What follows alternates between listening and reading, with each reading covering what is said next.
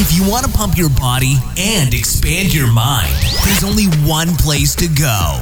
Mind Pump. Mind Pump with your hosts, Sal DiStefano, Adam Schafer, and Justin Andrews. You just found the world's #1 fitness, health, and entertainment podcast. This is Mind Pump. Right, in today's episode, we talk about the one factor, the secret that gives you an attractive and functional body. They're both very strongly connected. We talk about symmetry, how to train for symmetry, how to train for balance. How do I get to my right side to look like my left side and move like both? How do I create balance between my upper and my lower body? How do I bring up lagging body parts? Why are my quads developed but my butt isn't? Why is my chest not responding like my shoulders? And so on. So we talk all about the things you need to do to develop symmetry and balance. Also, this is a new program release. We haven't released a new MAPS program in a very long time. The program is called MAPS Symmetry. It's a unique program. It's very effective. It's designed specifically to bring up weak body parts, develop symmetry, aesthetics in your body, have you move functionally. In this program, you get isometrics in the first phase, lots of unilateral training throughout the program. At the end, it's a 5x5 programmed barbell workout for maximum strength and development. And because we're launching the program brand new right now, it's on sale. So normally the program would retail at $177. Right now it's $97. By the way, not only do you get the program, you get 2 free ebooks.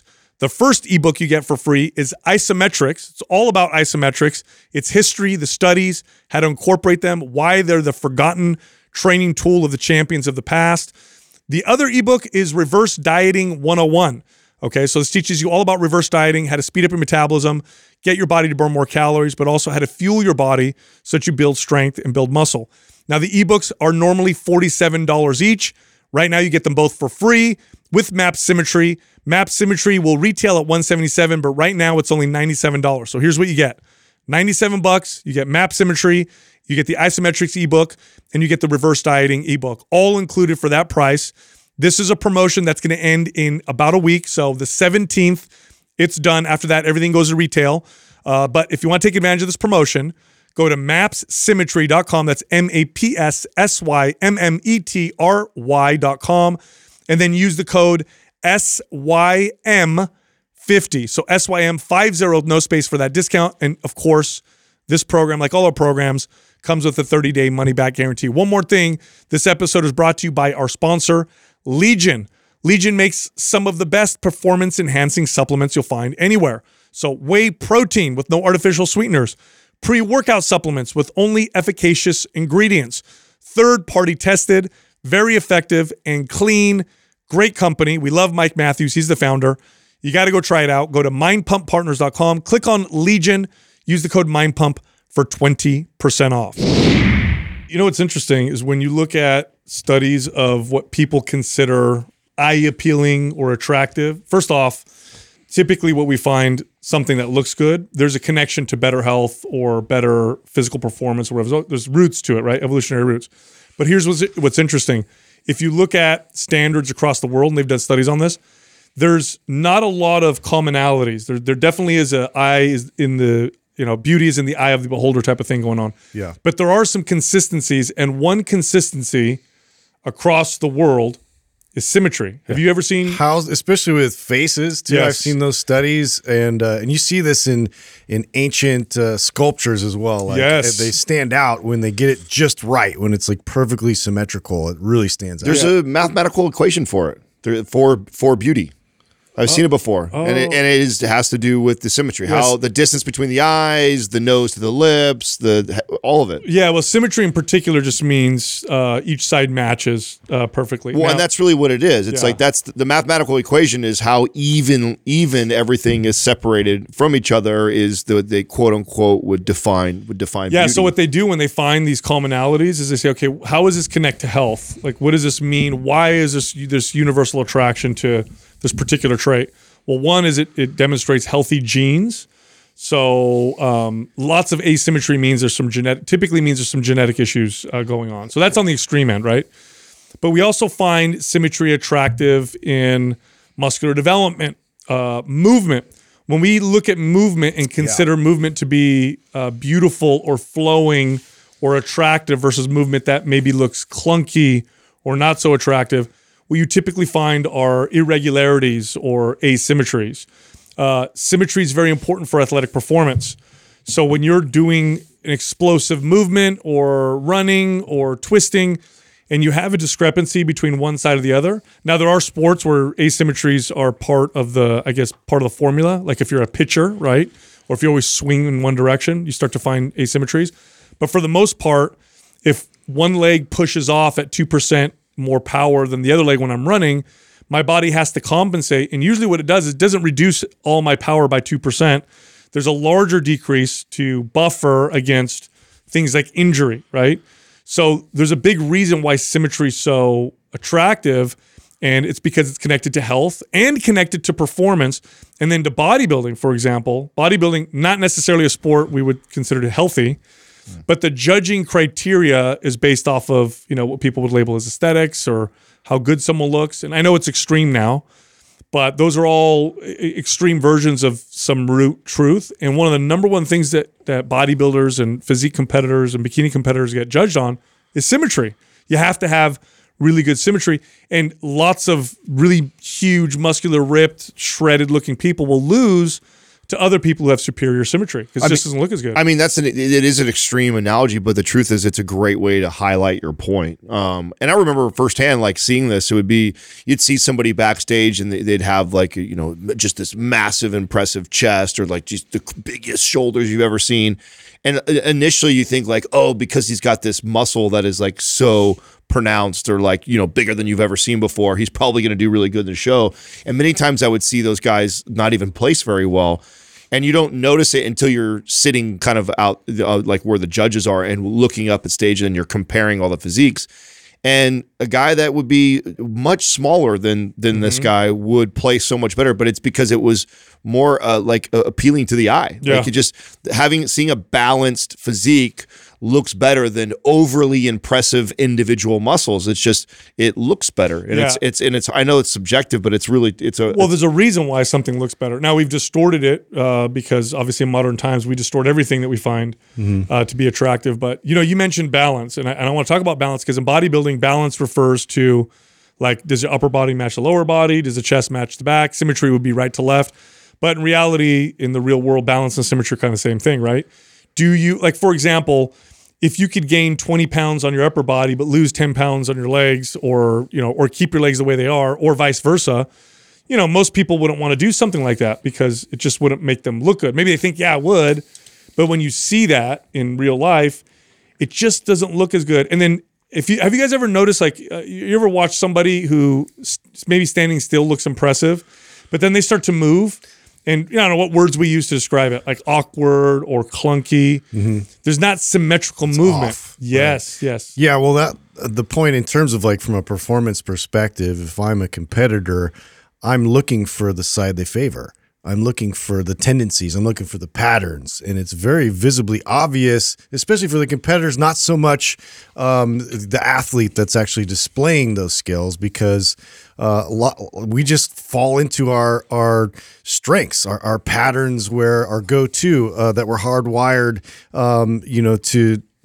to basically like lean upon. And so we all have sort of this slight discrepancy that we're always trying to reconcile, but when it's like very much more extreme or obvious, it definitely takes away from your performance on the field. Were there examples of that you remember, like in basketball, right? So in football for you, but in basketball, so yes, it would be great. You play in a new team, you've never played them before, and right away, like one of the things that you communicate to your other teammates when you see it is a guy that favors his left hand over his. Yeah, because then you completely shift the way you defend them, because they favor that side so much that going the other direction is awkward, uncomfortable, and it's not. So it's a disadvantage. Yeah. So a lot of times you almost completely open up and give them their side. They're less dominant, and you shut off the other side so that you really funnel them in the direction that that they're less dominant. Bro, you could bring up all kinds of different sport examples. I mean, just for football, we look and break down film, especially with the running backs, and say I'm looking at it from a perspective of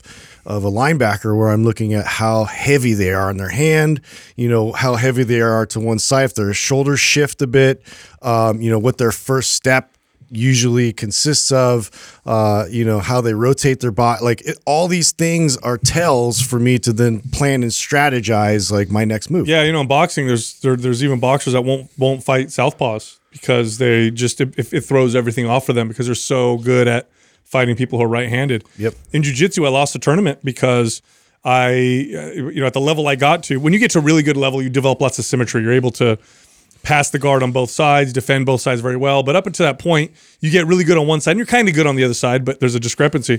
So what happened to me, I got attacked on a side that I rarely ever get attacked on, and threw me off, and I totally lost. Mm-hmm. But even beyond that, right, even beyond the strategies, just having, here's the thing. Like when you work out a lot with barbells, and barbells are amazing because they build lots of strength, lots of muscle. But if you're off just a little bit, if your right arm is pushing 2% more than your left arm, you're not going to notice on the lift. You're not going to see it. Like if I press up, unless it's obvious, it's going to be really hard to tell. It's even hard for really experienced coaches. Like I'd have to look at someone and really pay attention to notice those small differences. If it's glaring, it's obvious, but sometimes it's really hard to see. And what ends up happening is, okay, if I do that exercise once, not a big deal. But if I train that way for years and years and years, I start to develop bigger and bigger imbalances. Injury risk goes up quite a bit. I don't develop my body to its full potential because what happens is my body, in order to protect itself, doesn't just limit the arm that's stronger so that it matches the other arm. It doesn't teach the other arm to push harder. It limits everything beyond that because it has to create a buffer. And so you're actually never able to reach your full potential because of a 1 or 2% difference. And I use a small percentage. It's usually more like 5 to 10%. Do you guys remember when you first experienced this as a lifter yourself? Like I think everybody has this, in some more extreme than others. But I remember first getting into lifting, and when I would bench, my left side, so my shoulder on my left side would roll forward a little bit. So I would roll this forward and and I'm exaggerating for people can see on the camera or whatever, but I would roll this shoulder forward, and so it would cause the bar to lift faster on the left side, and it would be dipped and lagging on the right side. Mm-hmm. And I was aware of it, and I would try and just mentally try and fix it, but the problem was the way I was unable to keep my shoulder in a retracted position on that left side. At this time I'm so young. I'm like, this is me at 17, 18, 19 years old. And so I'm not like, I don't have a good understanding of anatomy, physiology, biomechanics, any of that stuff yet. I'm still learning all this stuff. So you had your friend push on the other side. Yeah. So I had a friend like hold it down. But I was aware of it, but I pretty much didn't do anything to correct it and fix it. So I trained for years that way. Well, when I got to be in my early 20s, I was very insecure about my chest because it was totally visible. Yep. I had developed the right side way more because my form was strict and right on the right side because I stayed retracted. The side that I was rolling forward and pushing up faster, I was getting more development in my shoulder, and my chest was really weak. So you could literally see a difference. Now, it took years of me just kind of like thinking I was working at it or ignoring it, and before I really noticed a physical difference. Two things I want to comment on that. One is when you have a visible difference in symmetry or balance, like my quads way overpower my glutes, or my biceps don't balance out with my triceps, or my chest and my back, or right to left, like you said, Adam. By the time you have a visual difference, the functional difference has already been there for a long time. Yeah. It doesn't show up visually until the functional difference has been trained for a long time. And the second thing, and this is why I said your friend pushed your shoulder down, because I've heard you tell that story before. Oftentimes we try to fix imbalances through force. What actually happened when one shoulder rolled forward and your friends pushed down on it is you actually added resistance to the shitty form. You actually made the imbalance worse. I remember doing this with clients as an early trainer, not knowing any better. Like I had a client who was squatting and her knees would cave in. So what I did is I put a medicine ball between her knees so they wouldn't cave in. But all that does is it provides something for her to push her knees against. Squeeze in more. And actually, so it corrected the form the way it looked while she was doing it because the ball was there. But in reality, I was actually making that imbalance worse. What I should have done is put bands around her knees, have her push in the opposite direction, right? Exactly. So I noticed it for myself, Adam, when I did dumbbell training.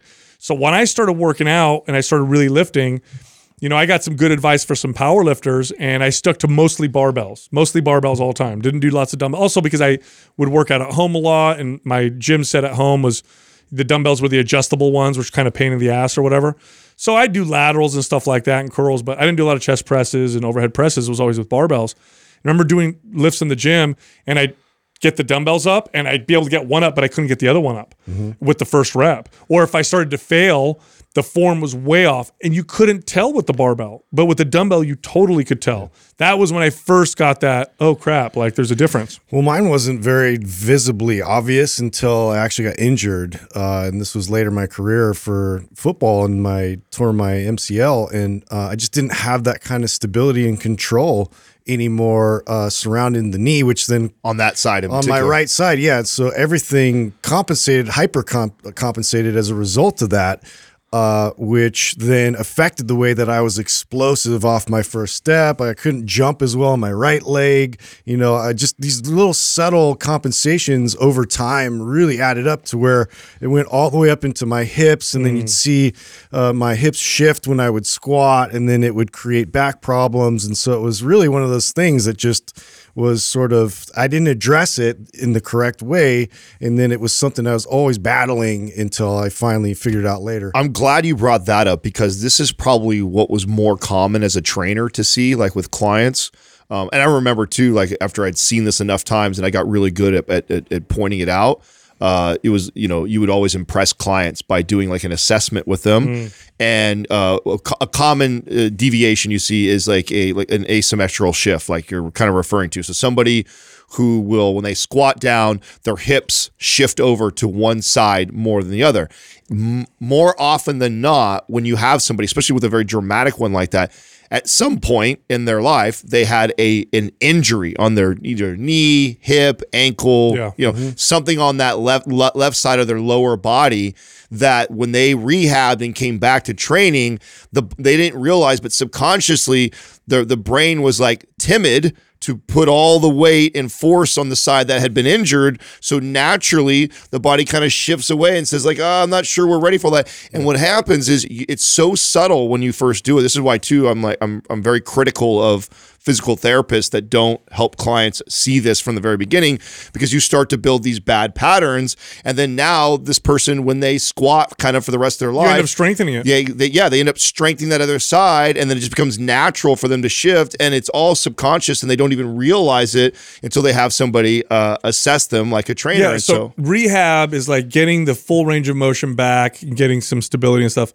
But full rehab really is getting it back to where it was before, and to mirror the other side, because a small difference turns into one that you end up strengthening over time. What you train, you make stronger. So if you're training with a slight difference, you end up strengthening that difference over time. And this is why past injuries 10 years ago, now that they're healed, everything's fine, but now I have this one muscle or this area that doesn't seem to match.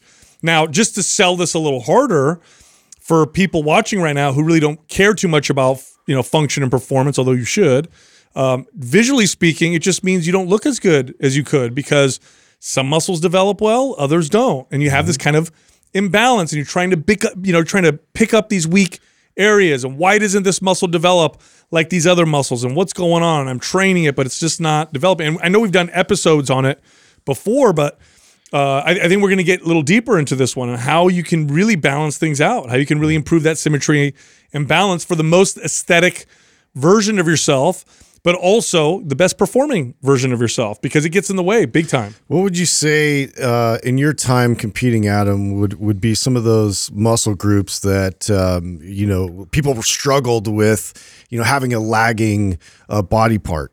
Well, calves are always calves are very normal, because they have poor connections to calves. Chest is actually very common. In fact, and that's both in the competitive world and then just general population. Learning to fire the chest properly, like the biomechanics in the chest, is not a very natural thing to do. Like when you tell someone, if you were to stand up and just tell someone to shove you, they don't They don't think to retract, depress shoulders, and then shove and really engage the chest, which they should because they'll get more power that way. And by the way, somebody who is really good at that, like and football players that train bench pressing like that, that's where a lot of that power is. They have ability to set themselves in that position to do that. The average person, they don't. They naturally roll and push forward. So you would still see that even in the competitive world. So some people have really underdeveloped chest, overdeveloped shoulders, and what also contributes to the imbalance in the arms. Then they have these like massive triceps, so massive triceps and delts, but then like a flatter chest.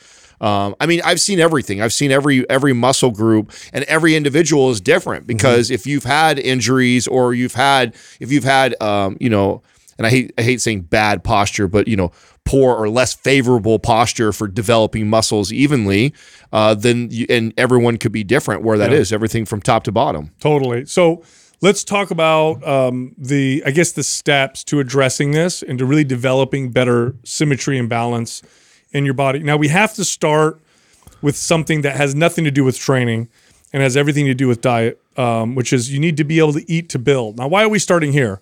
Because how you train, the signal that you send doesn't matter if your body doesn't have the building blocks to do so. Because developing symmetry is essentially developing muscle and strength in a symmetrical way or in a way that improves your symmetry. But at the core of it, it's building. And without those building blocks, if your metabolism is hammered, if you've dieted your body over and over again over time to the point where you gain weight on eating very little calories, it's going to be really hard to do this because your body is your metabolism becomes so efficient and it's scared to make itself burn more calories. So the first step is to eat to build.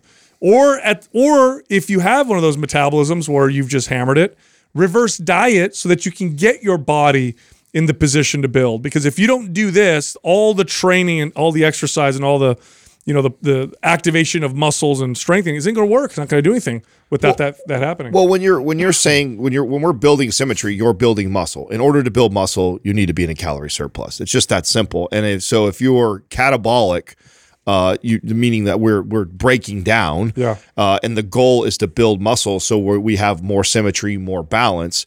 They're just conflicting signals. So I think getting your metabolism in a healthy place, or i.e., being in a caloric surplus, is just ideal if this is the desired outcome. Yeah. Now, reverse dieting, there's a lot that goes to it. Too much for this episode. We've actually done individual episodes on this particular topic, so I'll make sure that we try to link it in the show notes if you want a little bit more depth. We also have an ebook on reverse dieting that kind of breaks down, what to do, where you can learn how to reverse diet. But to give you kind of the gist of it, essentially what you would do is you would find out what your maintenance calories are. So however many calories you eat to maintain your body. And then what you do is you slowly increase those calories over time. So it could be as little as adding 50 calories to your maintenance, or as high as eating 300 or 400 calories, or maybe even 500 calories to your maintenance. And you do this over a weekly basis. So not like daily, not like you add 500 today and then another 500 tomorrow, but you would add, let's say 100 calories to your maintenance this week. And then you're doing your training and you're seeing favorable results and you're building strength. And if you don't gain any weight or you don't gain lots of weight, then the next week you add another 100 calories. It's a slow increase of calories over time, which fuels and feeds the body. The building blocks. Builds muscle, speeds up your metabolism. It speeds your metabolism up. A successful reverse diet will result in some muscle gain without any fat loss, or without any fat gain, or very, very little fat gain. Okay. And this depends on the individual and how bad, or I should say slow, the metabolism is. But that's in a nutshell what reverse dieting would do. So anytime you're trying to build anything, performance, strength, or muscle, or if you're trying to speed the metabolism up, this has to be the foundation, because without this, then the body doesn't have the fuel that it needs. So, I mean, that's the foundation for nutrition. Obviously, I think that's important that you at least address that or cover that. But the thing I'm most excited to talk about is the foundation of what training should look like for somebody like this. That's the fun stuff. Yep. And this was something that I didn't have this tool until later on. Like, I didn't understand how to use isometrics. Oh, yeah. For somebody like this, and God, I know I would have been able to help so many more people had I utilized this more, because there were so many practical places for me to use it for clients, and I just didn't know how to apply it. And to me, when you're talking about getting a muscle to fire, working on symmetry and balance, also preventing risk or other potential injuries, I don't think there is a better way than to start with laying a foundation with isometrics. Yeah, it's unfortunate. It's like I could go back in time and like work with some of these clients that really struggled with a lot of poor connection issues or discrepancies from right to left. It's, you know, in terms of like slowing down and all that, like I was great at that, but like knowing that isometrics is the most effective way to build strength, like the quickest way possible, and to get that hyper connection to the muscles and really hone in on that recruitment process. I mean, there's really no better method. So to apply that, you know, in the very beginning to be able to establish that strong connection again, it's so much better to build off. Yeah, so I'm going to back up a little bit, right? So just kind of explain if you don't know what isometrics are. An isometric is a muscle contraction where you're not moving forward or back. You're not contracting and you're not relaxing. In other words, if I just flex my bicep, that's an isometric contraction. If I curl my bicep, that's a concentric contraction. If I Contraction without movement. Yeah, if I lower a weight with control, that's the eccentric contraction. So isometrics would be like me pushing against the wall. It's not moving. My body's not moving. Nothing's moving, but I'm pushing as hard as I can, versus a bench press, where the weight would move. Now, Justin said something, and he said it quickly, and I want to emphasize this. He said it's the fastest way to gain strength. Okay, this is true. Look up the studies on strength gain. Isometric training, the strength gains you get with isometric training happen faster. It's furiously fast in comparison to concentric or eccentric training. Okay, so the question is, why doesn't everybody just do isometrics? Well, there's a caveat here. The gains happen very quickly, but then they plateau very quickly. Right. But there's something there that we can use. In other words, we can use isometrics to connect to muscles, fire more muscle fibers, and kickstart weaker muscle groups It's or the muscle kindling groups. to the fire. It is. And so there's some very sad stories in the world of fitness. I'm going to start with one that has nothing to do with this, just to illustrate my point. Barbell squats, deadlifts were a staple of strength training for a long time. Bodybuilders and strength athletes were like, these are the best exercises. They build so much strength. Then they fell out of favor. They fell out of favor so bad that when I was a trainer in the late 90s, in a gym, in a big gym, I'm talking about 30,000, 40,000 square foot, or even 50,000 square foot gyms. Some of these I grand opened myself. I would have one squat rack, and the squat rack would have dust on it. Nobody would use it. Now it's come full circle because that old wisdom has been relearned, and people have said, oh my God, these are exceptionally effective exercises. Why the hell did we throw these out? Okay, there's another sad story, and it has to do with isometrics. In the early days of strength training, isometrics was a staple. Strongmen, strength athletes, isometrics was a fundamental part of their training. If you look at Soviet era champion weightlifters, now this is during the period where the Soviet Union was not just winning gold medals in weightlifting, they were crushing the world, and we couldn't figure it out. By the way, when Soviet Union fell apart, a lot of the coaches came over here and went to other parts of the world, and everybody learned their secrets, and part of it was utilizing isometrics. Now, there were other things as well, but isometrics was a big part of it. It's exceptionally effective, and for some reason, fell out of favor. Why? You can't build machines around isometrics too much. It maybe doesn't look as sexy. Maybe it requires more coaching. It's totally not sexy. You need very little. Yeah, you need a wall, a floor. You don't need a fancy or equipment, a bar dumbbells. that's fixed. Yeah, you really don't need anything. I really think that's the reason why it fell out of favor. Was it just when you start getting the 50s, 60s, and 70s, and this is where like marketing really started to happen, and there's nothing sexy and sellable about it. So it's like, well, I really believe that's why it fell out, because anybody who's been training for a really long time understands some of these principles. It's just not popular for and general they don't population. know how to program it. It's Right. like, where do I put this in my workout? That's because nobody's done it. So like, find me an isometrics, programmed workout. Good luck. You're not going to find one, right? Yeah. Now, here's another thing about isometrics. Isometric contractions, intense ones, activate more muscle fibers than the other contractions do in a big way. Now you think, why? Why does that happen? Because when you're pushing against an immovable object, your body will recruit muscle fibers and then nothing happens. Uh-oh, we're not moving the object. Recruit more. Uh-oh, nothing's happening. Ratchet it up. Recruit Ratchet it more. up. You recruit more muscle fibers with isometric contractions, far more than you do with concentric and eccentric, even at very high intensities. So knowing the strength gains happen quick, they require very little equipment. There's no movement, required in isometric contraction, and it activates the most muscle fibers. Talk about the best way to activate muscles that may be weaker than others, or activate muscles that may be weak links for you. There is no better method. Yeah. If you want to activate your glutes because they don't develop when you do squats, isometrics. You want to activate your chest because it's not developing like your shoulders and triceps, isometrics.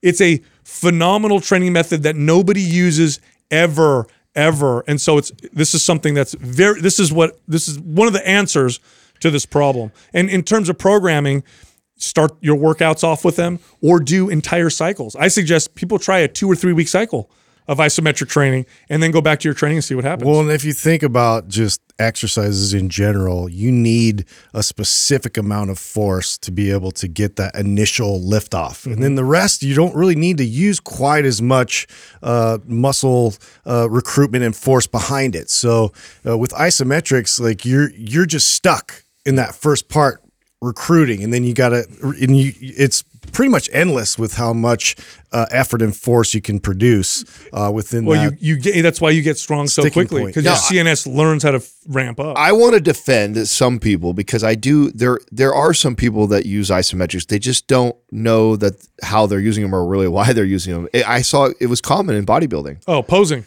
Yeah, practicing. There's actually a lot of bodybuilding routines that encourage the bodybuilders to like flex and pose between sets and things, and so they don't even know that they don't. And it ends up turning into more of like a visual thing of looking at yourself and getting better at presenting your muscles. But there's actually real benefit there when it comes to getting better connectivity to those muscles, and because you're doing an isometric contraction when you do that. I tell you what, if you have a weak body part, a stubborn body part, it's probably a body part you also have tough time flexing really hard.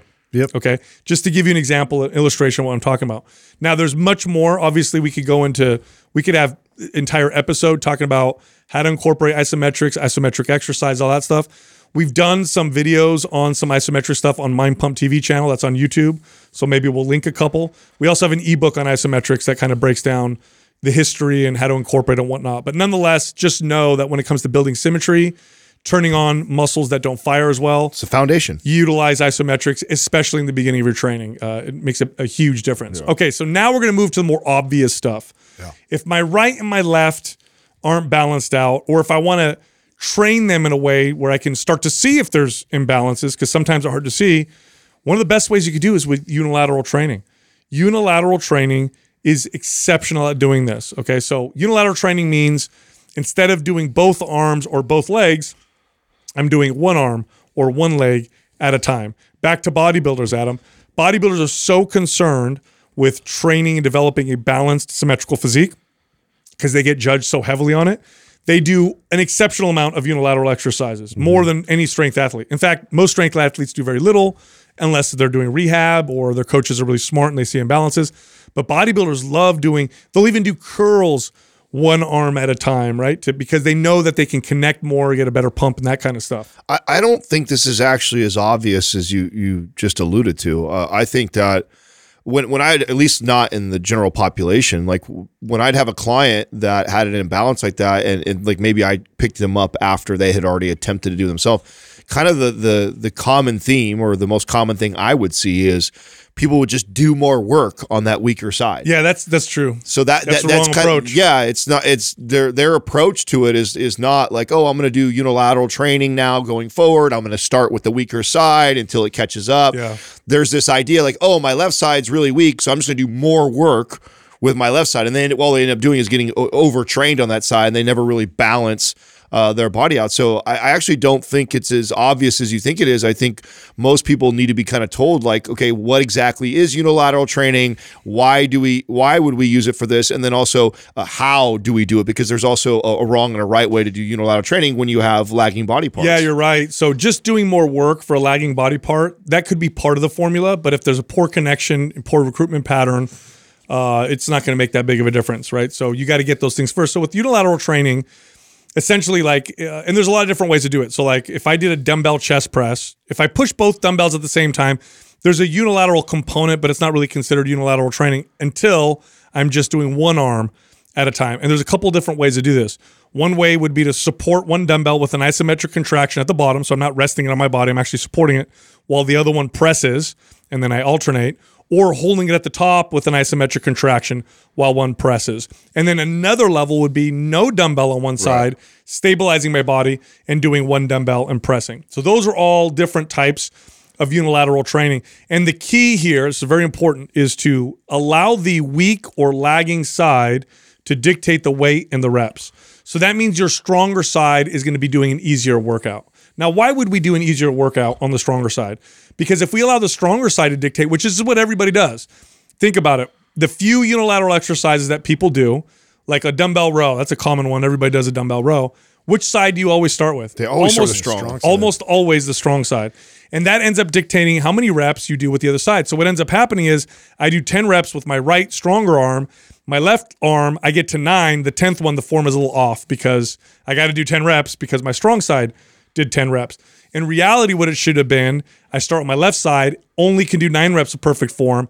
Now I just stop at 9 reps with the other arm. And what it does is, because what happens if you train with the high intensity with the stronger side, they both might get stronger, but you maintain the gap of asymmetry, right? Yeah. The right goes up and the left goes up, but they maintain the gap. What we're trying to do is slow down the development of the stronger side and speed up the development of the weaker side to get them to match so you develop symmetry.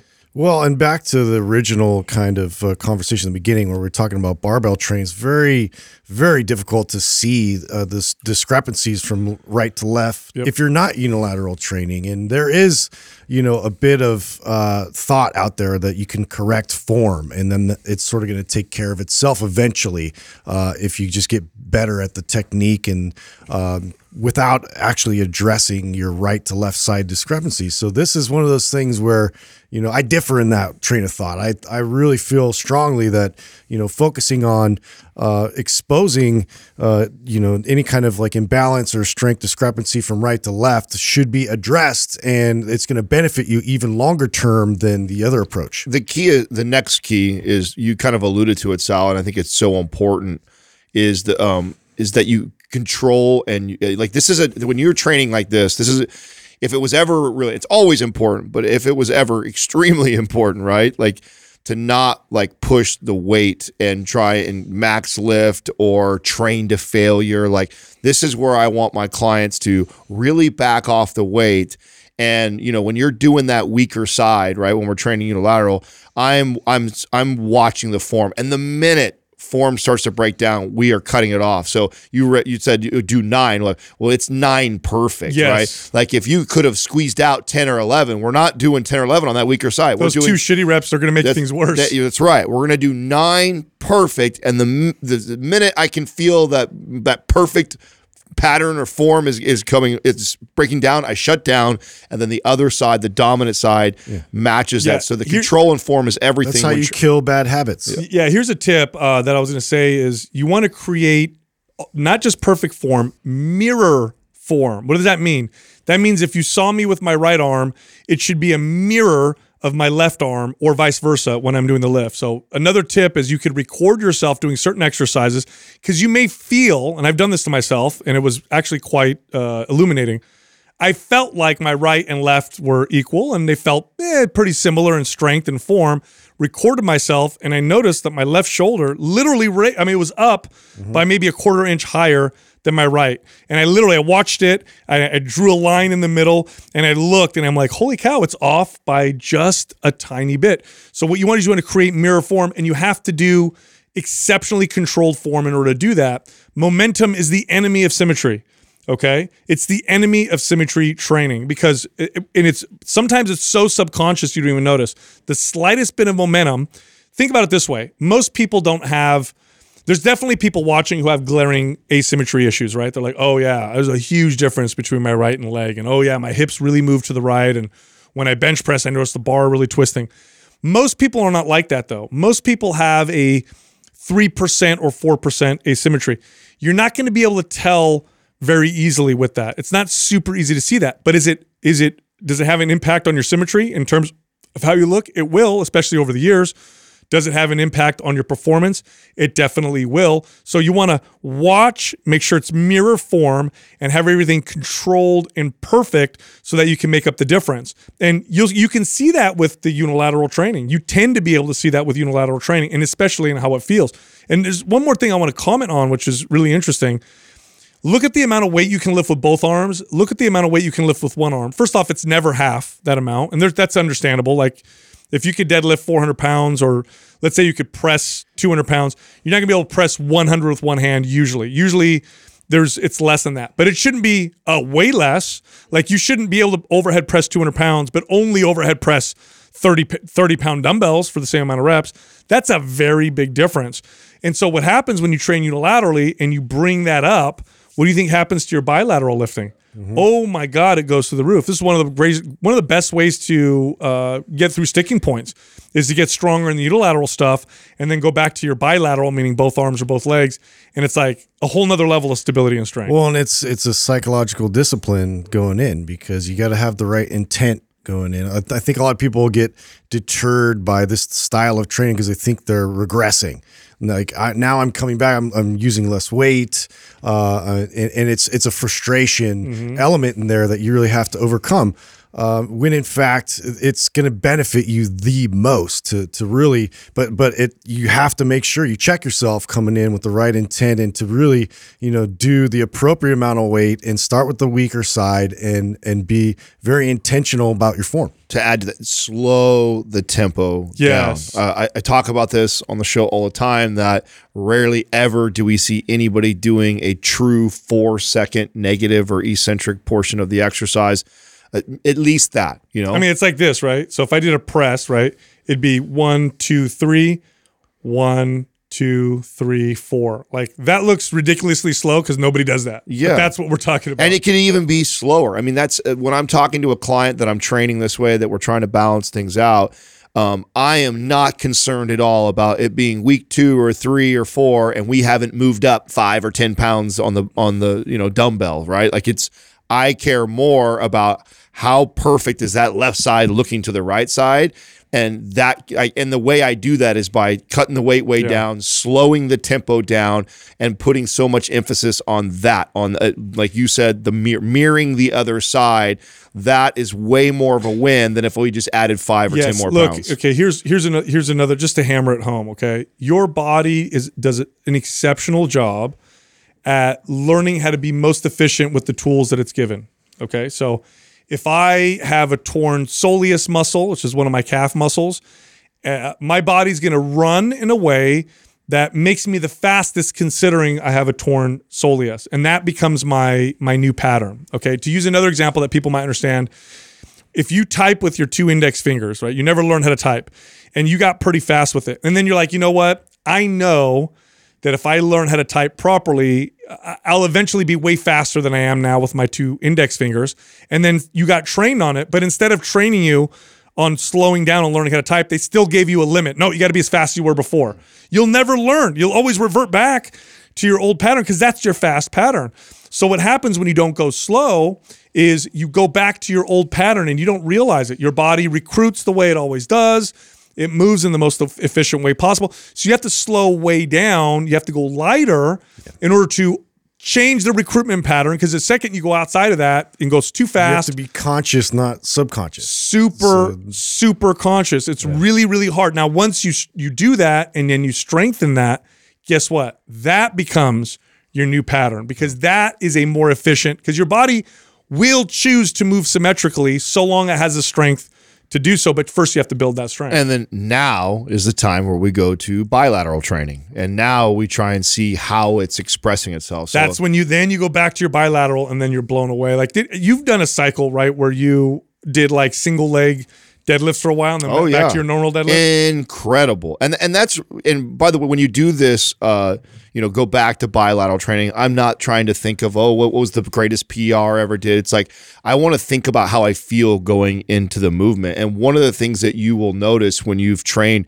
unilateral for an extended period of time, right, for a full cycle, and then you come back to bilateral training, is how stable you feel. Yes. you just feel so on controlled. your leg exercise, you feel so grounded. For your upper body exercise, you feel in such control and you can generate more power, especially when you've done it right and you've included isometrics in there. I mean, it's so good. And I feel like so few people actually run through like a full cycle of this where they're incorporating isometrics, unilateral training, stick to it consistently, avoid the bilateral stuff for a while. And then after you've ran a few months of training this way, okay, now let's go see if I go to do my bilateral movements, if I can actually feel my body expressing Now I can that movement. spread and distribute the load, towards that other side a bit more. Think about how much more strength that's going to apply to your overall amount. Yeah, I did that if you listen to the podcast for the last year, you know this. I stopped barbell squatting because I was developing, it became an obvious discrepancy that wasn't so obvious until it got too bad. And I had to stop barbell squatting. And all I did were all unilateral stuff. So I did different versions of lunges, Bulgarian split stat squats, single leg deadlifts. I did single leg squats. And I did them for, I don't know, how long was it that I did that? Like 4 months, 5 months of just pure for lower body unilateral training. The only thing I did it's not even bilateral. I did sled work, which can be considered unilateral to some extent, right? So I did that, went back to squatting. Here's the crazy thing. Lost no strength, and then broke past my old plateaus. So what I was stuck at, like squatting with 335 to 350, but then it would hurt. I got up to 405 within 2 months after doing just unilateral training. Why? Because I solved all those problems. I felt so much stable and so much stronger. After you're done with a cycle of unilateral training, go back to your heavy barbell 5x5 type program, your barbell type based routines, go back to something like that. Watch what happens. Because not only did you not lose strength, you'll feel more stable, but then the strength gains come on real fast because you don't have the things that are holding you back that you had before. You've kind of solved those things. And then the last step is this: repeat the cycle. This is a wonderful cycle of because then you can stick to the bilateral training. Eventually, you'll start to develop maybe some imbalances. Then you go back and you repeat the cycle again. You get this kind of nice perpetual motion of progress and balance. And then what you develop is this really beautiful aesthetic, balanced physique without weak body parts, without that moves well, imbalances, that moves and feels really well. Now, here's the thing, right? Unilateral training. We have yet to find a very well-programmed workout program that incorporates unilateral training, okay? It's usually thrown in to programs as single exercises or maybe 3 or 4 exercises, but not like as the focus, right? Not as the focus of balancing the body out. So, and it can be a bit complex. We've talked on the show about programming and all the things that go into programming and exercise order and reps and how to place the right things where. So that can be quite complex. I mean, it was one of the number one things that we've needed to address for a while. When we started doing the live Q&As, we're like constantly trying to recommend unilateral training, but we didn't have anybody to. I don't know how many times we'd have to say that to somebody. Well, what you should do is regress back down, switch to unilateral training for a while. And people are like, how do I program that? Yeah, so I think this has been a need for quite some time. Yeah, so what we did, if you want it all put together for you, and we haven't launched a new MAPS program in a long time. Definitely not one that caters to our core like fitness fanatic audience. What we've done is we created a brand new MAPS program called MAPS Symmetry, which incorporates these unilateral training cycles. It's got isometric phase in it because that's obviously very important. It also takes and borrows some of the value that you get from MAPS Anabolic. It's got trigger sessions in some of the phases. It's got mobility sessions that you find in MAPS Performance in some of the phases. And it has focus sessions for MAPS Aesthetic in some of the phases. It's a 4-phase program. It's a long program because this is the type of results you get with a unilateral-based, symmetry-based program. They last for a long time. You can keep pushing it and keep getting success and results. By the way, the last phase of this program is a 5x5 programmed bilateral barbell-based workout. So at the very show end, off all the hard work going in. at the very end, that's what you end up feeling. Now, there's more, okay? So we talked about, because this was a big deal, we talked about this and said we want to set people up really well. That's when the conversation came up about feeding the body properly. That's been an issue in the past. We've had people comment and say, hey, I'm following your program. I don't know what's happening. More often than not, it's women. And then we'll ask them questions about their diet. We're like, okay, you're not feeding yourself properly. So we have I said earlier, a reverse dieting ebook that is going to be included in the launch of MAPS Symmetry.